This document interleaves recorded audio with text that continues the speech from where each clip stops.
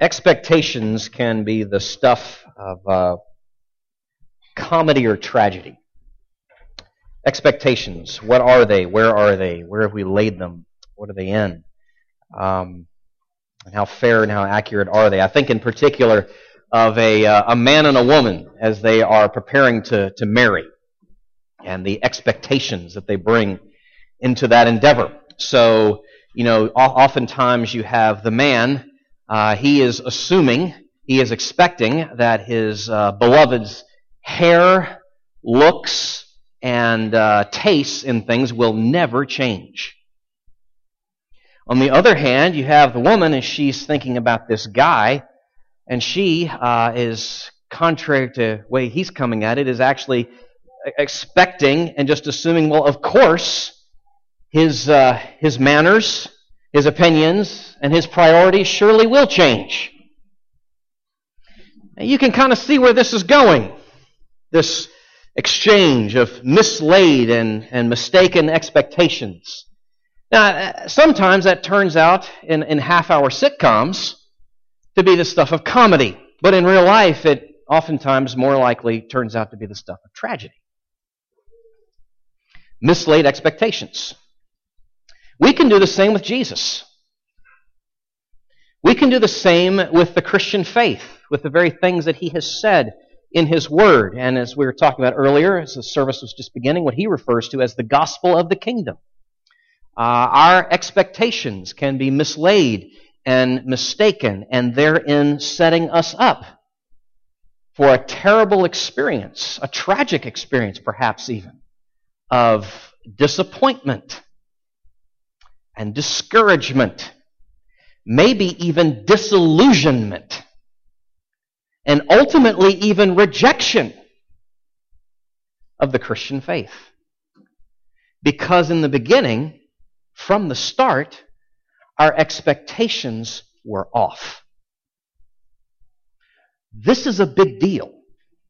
There are grave dangers inherent in not having our expectations set aright with the plans and purposes of this King who has made these promises.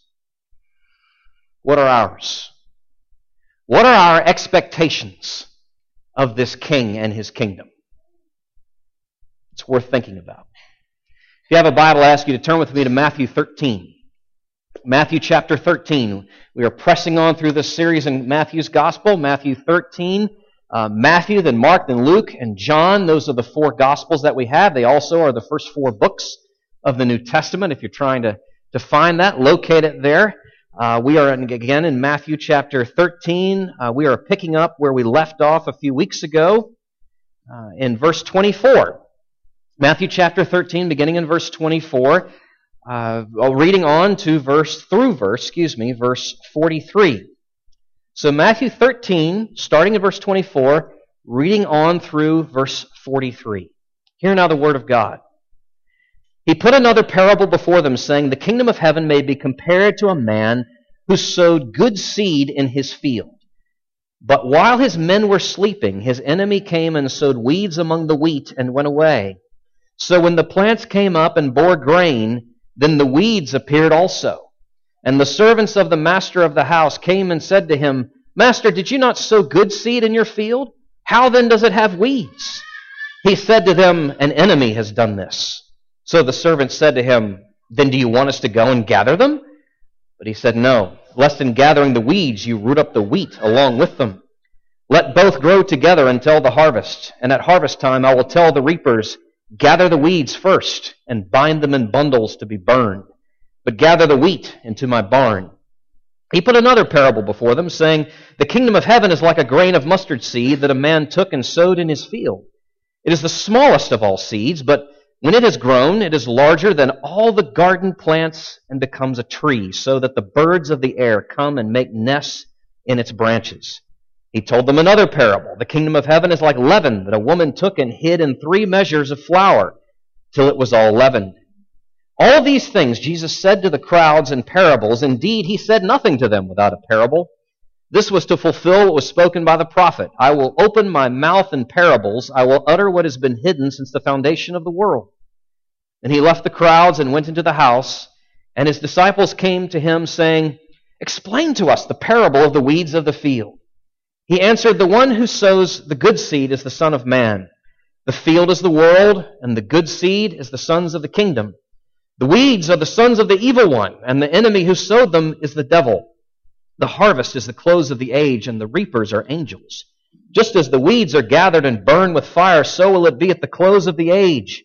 The Son of Man will send his angels, and they will gather out of his kingdom all causes of sin and all lawbreakers, and throw them into the fiery furnace. In that place there will be weeping and gnashing of teeth. Then the righteous will shine like the sun in the kingdom of their Father. He who has ears, let him hear." Well, let's pray together. Oh Lord Jesus, would you give us ears? Ears with which to hear. Beyond just physically, beyond just the sound waves, beyond just our eyes' ability to discern what is there on the page in front of us, but deeply so. Would you help us to hear? We all come this morning with questions in our minds at varying levels of intensity. Some might be at the one end of the spectrum, just sort of curiosity at an intellectual level, but at others it is much more pressing. And we thank you for how your word does indeed address our deepest questions if we will but have ears to hear. And so again, we ask that you would help us. We are weaker than we want to believe. We are more in need of your help and mercy than we dare envision. We compliment ourselves just a little bit too much. We think and see a little bit too much of ourselves and our abilities at this point, and so we are coming to you asking you, the one who has revealed yourself and declared yourself to be the King. Oh, would you show yourself as such in this moment? We ask in your name. Amen. Well, let me remind you as to where we are in this series. It's fairly helpful at times to just sort of pause and take stock. Okay, where are we? A few weeks ago, like I said, we stopped at the prior parables here in chapter 13 of Matthew. Matthew 13, in case you don't know, is the third of 5 major teaching sections in Matthew's gospel. This teaching section contains a whole series of these parables, these metaphors where Jesus is making these comparisons of one thing to, and just everyday things to, life in the kingdom of heaven, as he describes. And so, just the last time we were together, we were looking at the parable of the soils, or the parable of the sower. And Jesus, in telling that, was answering a question. It was unspoken, but pressing nonetheless. How could it be? How could it be, Jesus, that you are the king? How could it be that the kingdom has come, and yet you have been received with little more than apathy and hostility? How can that be? How can you really be the king? How can the kingdom have come and you have been received in those ways? And so Jesus tells this story. This gives this image of this memorable, this metaphor here of a sower and soils and seed. But there were other questions pressing, other questions lurking that also needed to be addressed. And so he is doing just that here with this series of parables that we just read. You see, in the Old Testament, God was repeatedly revealing himself as a king, the King of the kings. Repeatedly through the Old Testament, over the course of centuries, the prophets spoke of a Messiah who would come, a kingly figure, in fact. And so by the time the momentum is building and teaching is taking place, and you get to the first century, Jesus' time, and when he arrives on the scene there in Judea, there is this expectation. It was slightly mislaid. It was slightly warped in terms of what the Old Testament had actually said, but this was the expectation of a mighty warrior who would come and restore the good fortunes of the nation of Israel, bring them back at least up to and maybe surpassing the glory of David and Solomon's times, which of course therein meant driving out in a dramatic way the occupying Roman armies. That's the expectation of who and what this Messiah would be and do. Well, Jesus doesn't exactly live up to those expectations. But he still keeps speaking of a kingdom, the kingdom of heaven. And he makes abundantly clear again and again that in fact it has arrived with his coming, for in fact he is this king. But that raises a lot of questions because of these expectations and the conflict and just the disparity between what he's saying and what they're thinking. But Jesus is speaking of a kingdom, the kingdom of heaven, that is wider and deeper than was his contemporaries were thinking of. He was speaking of something that somehow at the same time is present and yet also future. It has settled in and yet it is yet spreading. It is a kingdom in which his servants, his citizens, its subjects are active participants now, even as they heartfeltly await for its coming in full, and they are to live in that reality on a daily basis. Oh, and it's the kingdom, by the way, that is best illustrated and explained by story. Parables. Which brings us to our text. This text, which then shows us that we may well be tempted to be discouraged and disappointed and disillusioned with the kingdom of God and with this king. But we actually have no need to be, if in fact we have straight what the nature of that kingdom is, and its coming, and his timetable, and what he has in mind. We might be tempted to become disillusioned. Therein, we need to have our expectations squared with his purposes. The coming of the kingdom of God is real. It is real. Though perhaps it has come, these three things that come out in these three parables, it's there in your outline. Though in fact it has come with a mixed presence and seeming insignificance amidst hidden activity. Though those things be true, it is nonetheless come and it is real. And we need to lay hold of that and take it to heart. Let's look at these in turn, these parables, that we could perhaps deal a little bit, or by God's grace, he could deal with us a little bit with our discouragement and disillusionment this morning. So, the mixed presence, that's the first thing. We might ask the question, it's a reasonable question, if the king has come, if the kingdom has come, why then is there evil? Why then are evildoers, unrighteous, rebellious individuals, men and women across this globe and throughout history, if all that is true, if the king has come and the kingdom has come, why then evil still? That's a reasonable question to ask. And Jesus is addressing it. He's not ducking or dodging it. He's taking it head on. Here in this parable we oftentimes refer to as the weeds or the weeds and the wheat. Let's look at it again, verses 24 to 30. Just as the parable is told before it gets explained later. We pick it up, verse 24. The kingdom of heaven may be compared to a man who sowed good seed in his field. But while his men were sleeping, his enemy came and sowed weeds among the wheat and went away. So when the plants came up and bore grain, then the weeds appeared also. And the servants of the master of the house came and said to him, Master, did you not sow good seed in your field? How then does it have weeds? He said to them, An enemy has done this. So the servants said to him, Then do you want us to go and gather them? But he said, No, lest in gathering the weeds, you root up the wheat along with them. Let both grow together until the harvest. And at harvest time I will tell the reapers, Gather the weeds first, and bind them in bundles to be burned, but gather the wheat into my barn. Okay, before we get into this, we need some background information, just some details, because we're not first century farmers in Judea. At least I don't think we are. So it might be helpful to get a little context here so we understand something of what Jesus' original hearers were hearing.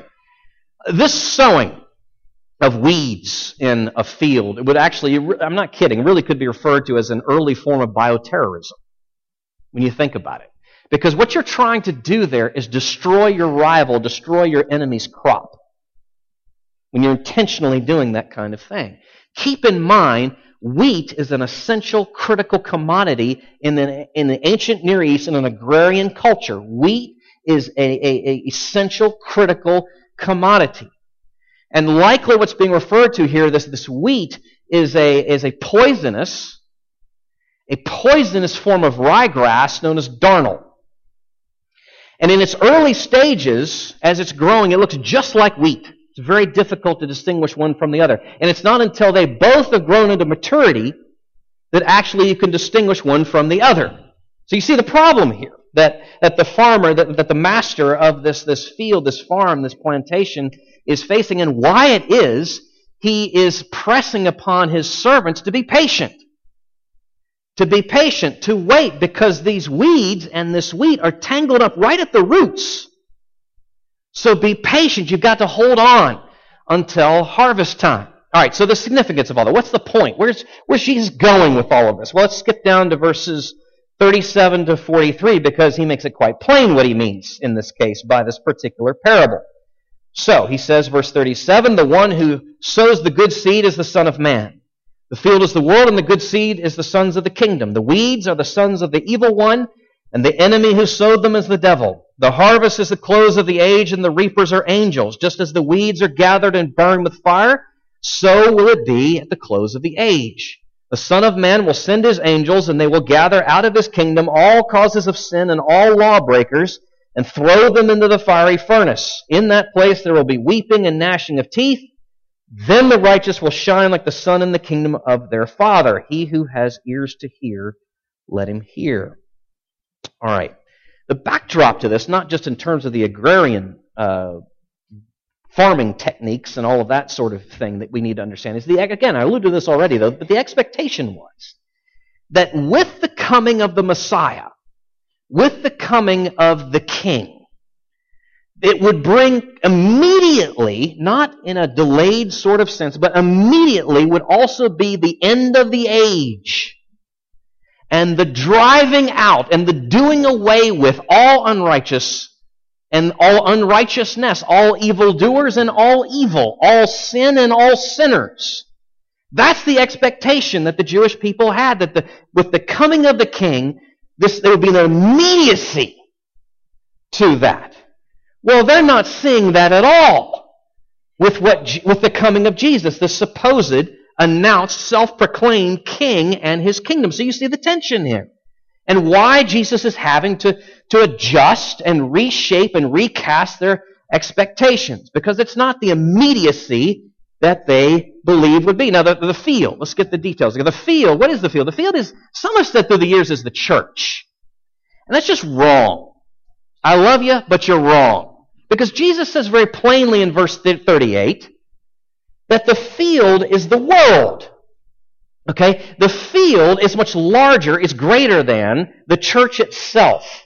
So that's what we're talking about here. We're talking about the world itself, much broader than just the church. The weeds, as Jesus said, are the sons of the evil one.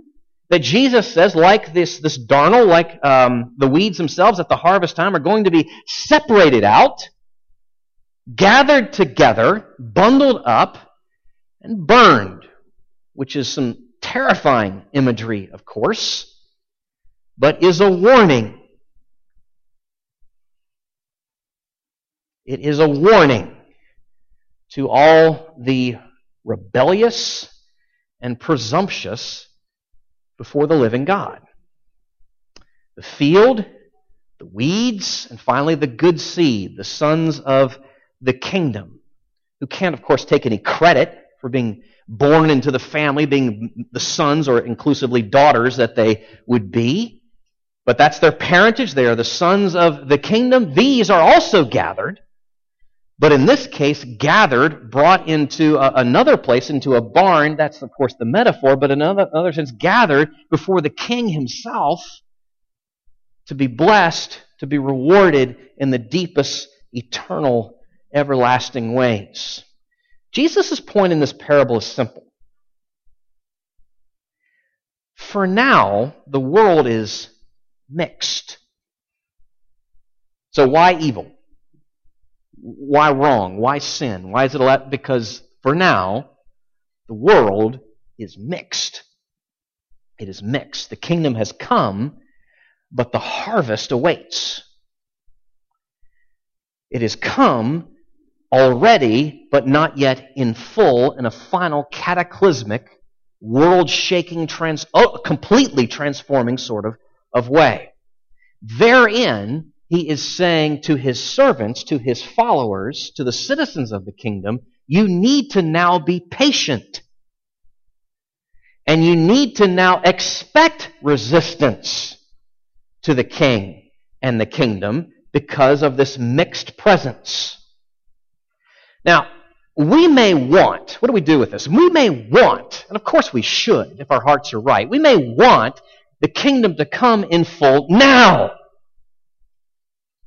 But the reality is, again, that the weeds and the wheat are growing together in this stage of things. My friends, if you're a Christian, if you're a follower of Jesus, if you're a citizen of the kingdom, now, this is the context of all your service and growth. This is the context that Jesus is describing in which that will take place. Now, that may be more complicated than you want it, but that's the way it is. That's what he has said. That's the stage of the coming of the kingdom, the last days, as Paul says, in which we live now. So what does that mean in terms of implications? Well, just historically. That means it is not our place in any way to prematurely, presumptuously try and remove weeds. Think of certain tragic aspects of the Crusades. Conversely, nor is it our place to prematurely, presumptuously remove the wheat. Think of certain unfortunate aspects of the monastic movement. Ours is not to remove weeds or remove ourselves. Ours is to engage. Ours is to get involved. Ours is to be salt and light, going back to the Sermon on the Mount. Ours is to live and love and labor alongside our friends and our neighbors as citizens of this kingdom, with the interests of our King in mind, fully and faithfully until His return. That's what this means. At least that much, this mixed presence. There's more, but there's more Jesus tells us.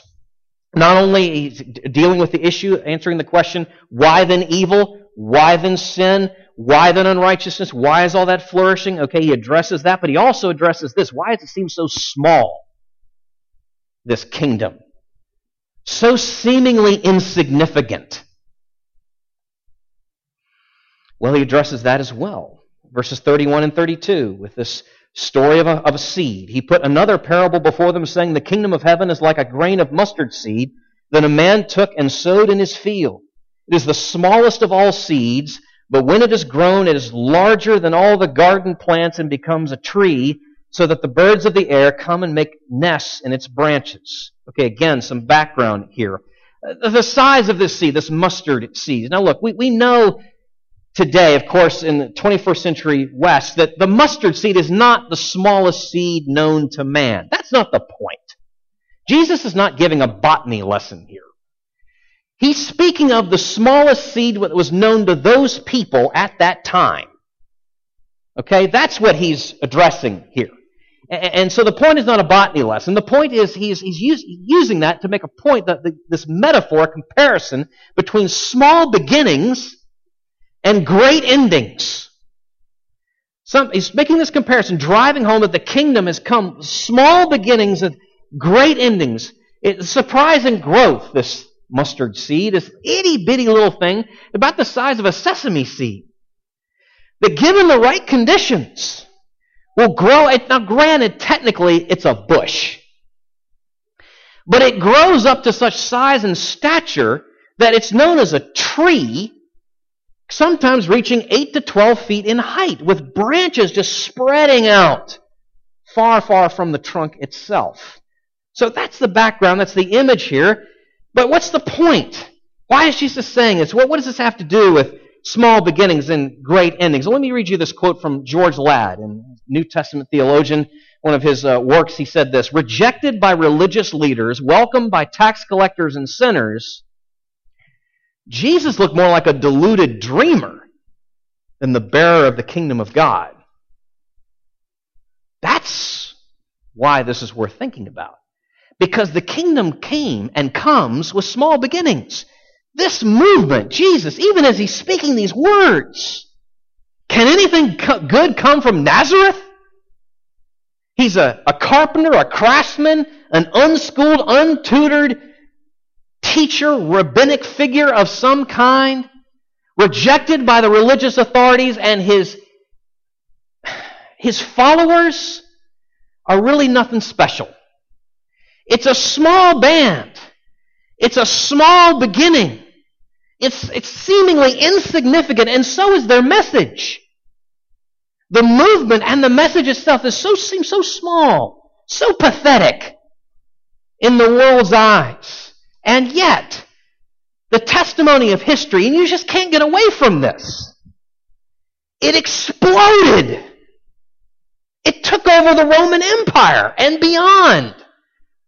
Here we are in Clarksville, for goodness sake, talking about this. All of these years later.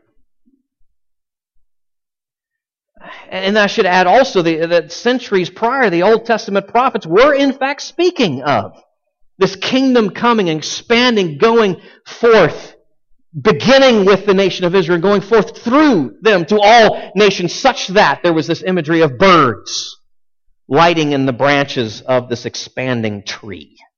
It's exactly what Jesus is speaking of here. So why so small? Why does it seem so small? Why so insignificant? Well, Jesus tells us, first the seed, then the tree. That's the way the kingdom comes, both in terms of the movement and the message itself. First the seed, the small seed, then the greater tree. It starts small, but grows, and grows so dramatically it astounds those who have but eyes to see and ears to hear. Which then brings me to simply this idea, this principle, this application. Don't overlook the message. Don't overlook the seeming insignificance of this message. We're talking about here our security, our standing before the living God, being secured by grace alone, through faith alone, in Christ alone. Don't let the seeming insignificance of that message fool you. That message, taken to heart, is a paradigm shifter for your whole life. That message taken to heart will change your heart. That message taken to heart will transform your very life from the inside out. Your broken relationships, ultimately, your hope is the gospel. The guilt you feel this morning because of the stuff you did, ultimately, your hope is the gospel. The shame you bear, not because of what you did, but because of what was done to you, ultimately, your hope is the gospel. The bondage in which you live right now, because of, and I'm just going to list off some random choices here, because of the alcohol, the prescriptions, the porn, the food, the pleasure, fitness, whatever. Ultimately, your freedom, your hope is the gospel. Don't overlook the seeming insignificance of this message. Don't do that. Don't be fooled. Don't be deceived. Don't overlook it. That small seed grows. All right, well, that's two of the stories, two of the images, two of the metaphors. Jesus is saying, look, the kingdom has come. It is real. Despite what you see in terms of how evil seems to be flourishing in the world around you, despite how seemingly small and insignificant the kingdom and its impact is. And a third thing, despite how hidden it appears to be in terms of its working. Again, the kingdom has come and it is real. Verse 33, very, very short, and maybe some profundity just in the fact it's so short, what Jesus is saying here at this point. Verse 33, he told them another parable. The kingdom of heaven is like leaven that a woman took and hid in 3 measures of flour till it was all leavened. Again, some background here.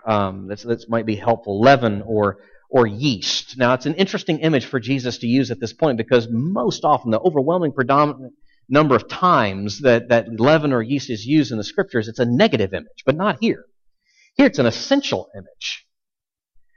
It's absolutely essential, absolutely vital in the course of baking.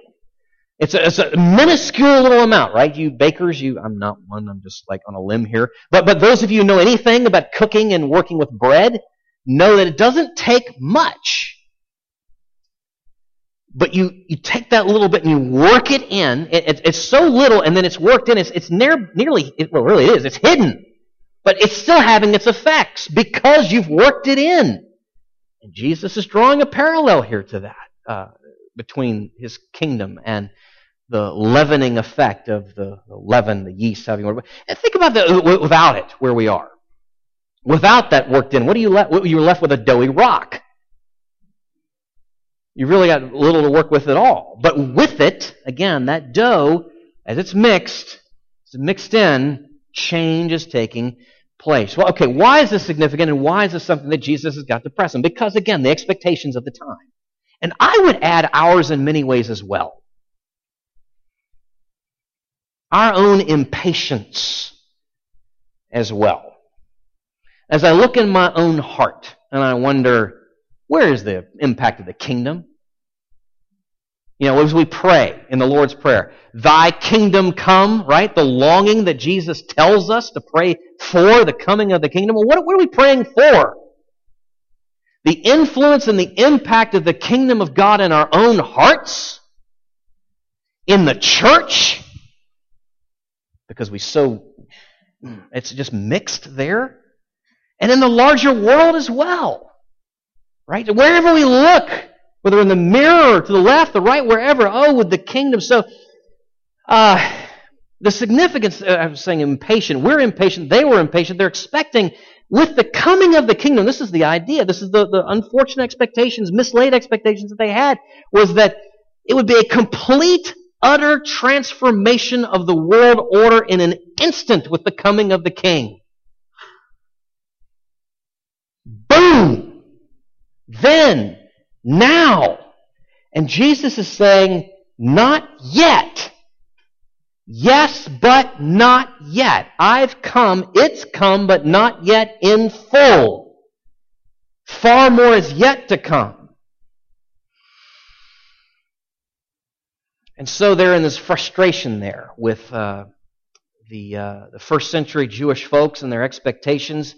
But Jesus is saying, though this may have hidden beginnings, like the leaven, like the yeast, it will have surely real change working itself in, transformation taking place. The future has arrived in the present. The future has arrived in the present. Not all the way, but the future has arrived in the present. The kingdom has come. But again, somehow, and this is the tension, it comes quietly. Like the leaven in the loaf. Sometimes even imperceptibly, but that doesn't change the fact that it has come and is coming.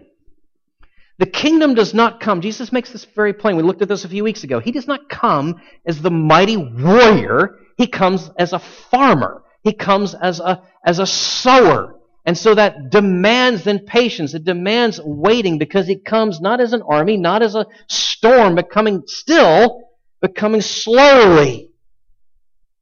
And surely, and as that kingdom message is embraced, all is leavened, even now, in that present in which the future has invaded. Think with me. To the extent that we are hearing this, it has an impact, would have an impact, can have an impact culturally. Every aspect of society can be touched as we take this into our callings, whether that would be on post or the university or the hospital or in the business community or whatever the case may be, into politics, into economics, into art, into music, into medicine, into sports. Every arena, as we wrestle with the implications of the King and the coming of His kingdom, what we're doing, how we're doing it, why we're doing it, all of that is leavened and changed culturally, relationally. True repentance, honest confession, real forgiveness is not just commanded by Christ, but it's made possible by Christ. The leavening, culturally, relationally, personally, as we're changed slowly but surely inside out, as our very ideas who God is begins to change. Not so much the judge, but a father. Our idea about why we're here, our purpose, what this is about. Oh, it's not my glory, it's His. Slowly but surely that begins to shift and change. My own identity. I'm not just this. In fact, more than all of that, I'm a son. I'm a daughter of the King of the Kings and the Lord of the Lords, and nothing could change that. That slowly begins to change, and it changes us. From the inside out, culturally, relationally, personally, all is leavened. Now, sometimes I'll grant you, sometimes those changes do come suddenly, but most often it is not. It is slow, and therein deeper all the more often. The point being, the impact, the effects of the kingdom may be hidden, like the leaven in the loaf, but it is nonetheless real. Nonetheless real. That's what Jesus is pressing in upon us here. The kingdom has come. Let me come back to where I began, just wrapping this up. The kingdom has come. We must understand how it has come, lest our expectations be skewed and we set ourselves up for disappointment, discouragement, and disillusionment with our very faith, and therein rejection of it. That's at stake here. That really is at stake here. We need to have our expectations set and formed by Jesus as the King's very purposes in the coming, in the way that the kingdom has come. And as we do that, we can come to see that that's not, okay, I see then the mixed presence, the seeming insignificance, amidst hidden activity. I see that, I understand that. That enables me to be patient. It enables me to wait. It enables me to have a balanced perspective to the degree I'm hearing this and taking it to heart. Therein we do not run and grow weary. Therein we do not grow faint or, again, disillusioned. We know where this is all going. We know how this story is going to end. I haven't seen it yet. I've heard a bit about this new film in the theaters now, Dunkirk. Well received by critics and most viewers, from what I gather. Many of you know the story of Dunkirk. You're just truncating it real quickly. That's the account of how the Allies were pushed out of France in May 1940. Some of you may also know how that was flipped just a few years later, followed up by Dunkirk, followed up by D-Day, when the Allies were not pushed out of France, but pushed right back in June 1944. And historians will tell you, I've used this analogy before, but it's too good not to come back to here this morning. Historians will tell you that at that moment, the outcome of the war was secured. Once the beachhead was established on Normandy in June of 44, The outcome of the war was determined and sure. VE Day was driven by D-Day. And once D-Day happened, VE Day was coming. Here's the thing. Friends, we live now between D-Day and VE Day. So however many battles and skirmishes may await us, and no doubt there are yet a few, till the Lord returns, VE Day is coming. That doesn't mean there aren't battles and skirmishes. That doesn't mean there's not a mixed presence with seeming insignificance and with hidden activity. But VE Day, the outcome is certain and secure. The kingdom has come partially. And one day is coming in full. May He find us faithful. And may we live now patiently with expectation of all of that. Let's pray. Lord Jesus, no wonder you said at the end of this, he who has ears, let him hear. We think too much of what we think. Our senses deceive us. Appearances deceive us. We look around and see the evil. We look around and even within and see little change. And it seems like what change we do see is in isolated pockets. And you bid us to be patient, to have our expectations realigned. Help us to hear, to see as you would have us to hear and to see wherever we look, whatever our circumstances may be. And Lord, we want to pray in particular here this morning for those who are young in their faith and are just setting out. May they have their expectations set by what you are saying here, lest they be so rudely awakened. And those here this morning on the other end of that spectrum, who found themselves at some point in their journey unprepared for this, and now because of that disillusioned, oh, would you give them ears with which to hear as well? The humility with which to hear you, and the hope that you intend for them to have. Your kingdom has come. May it come in full.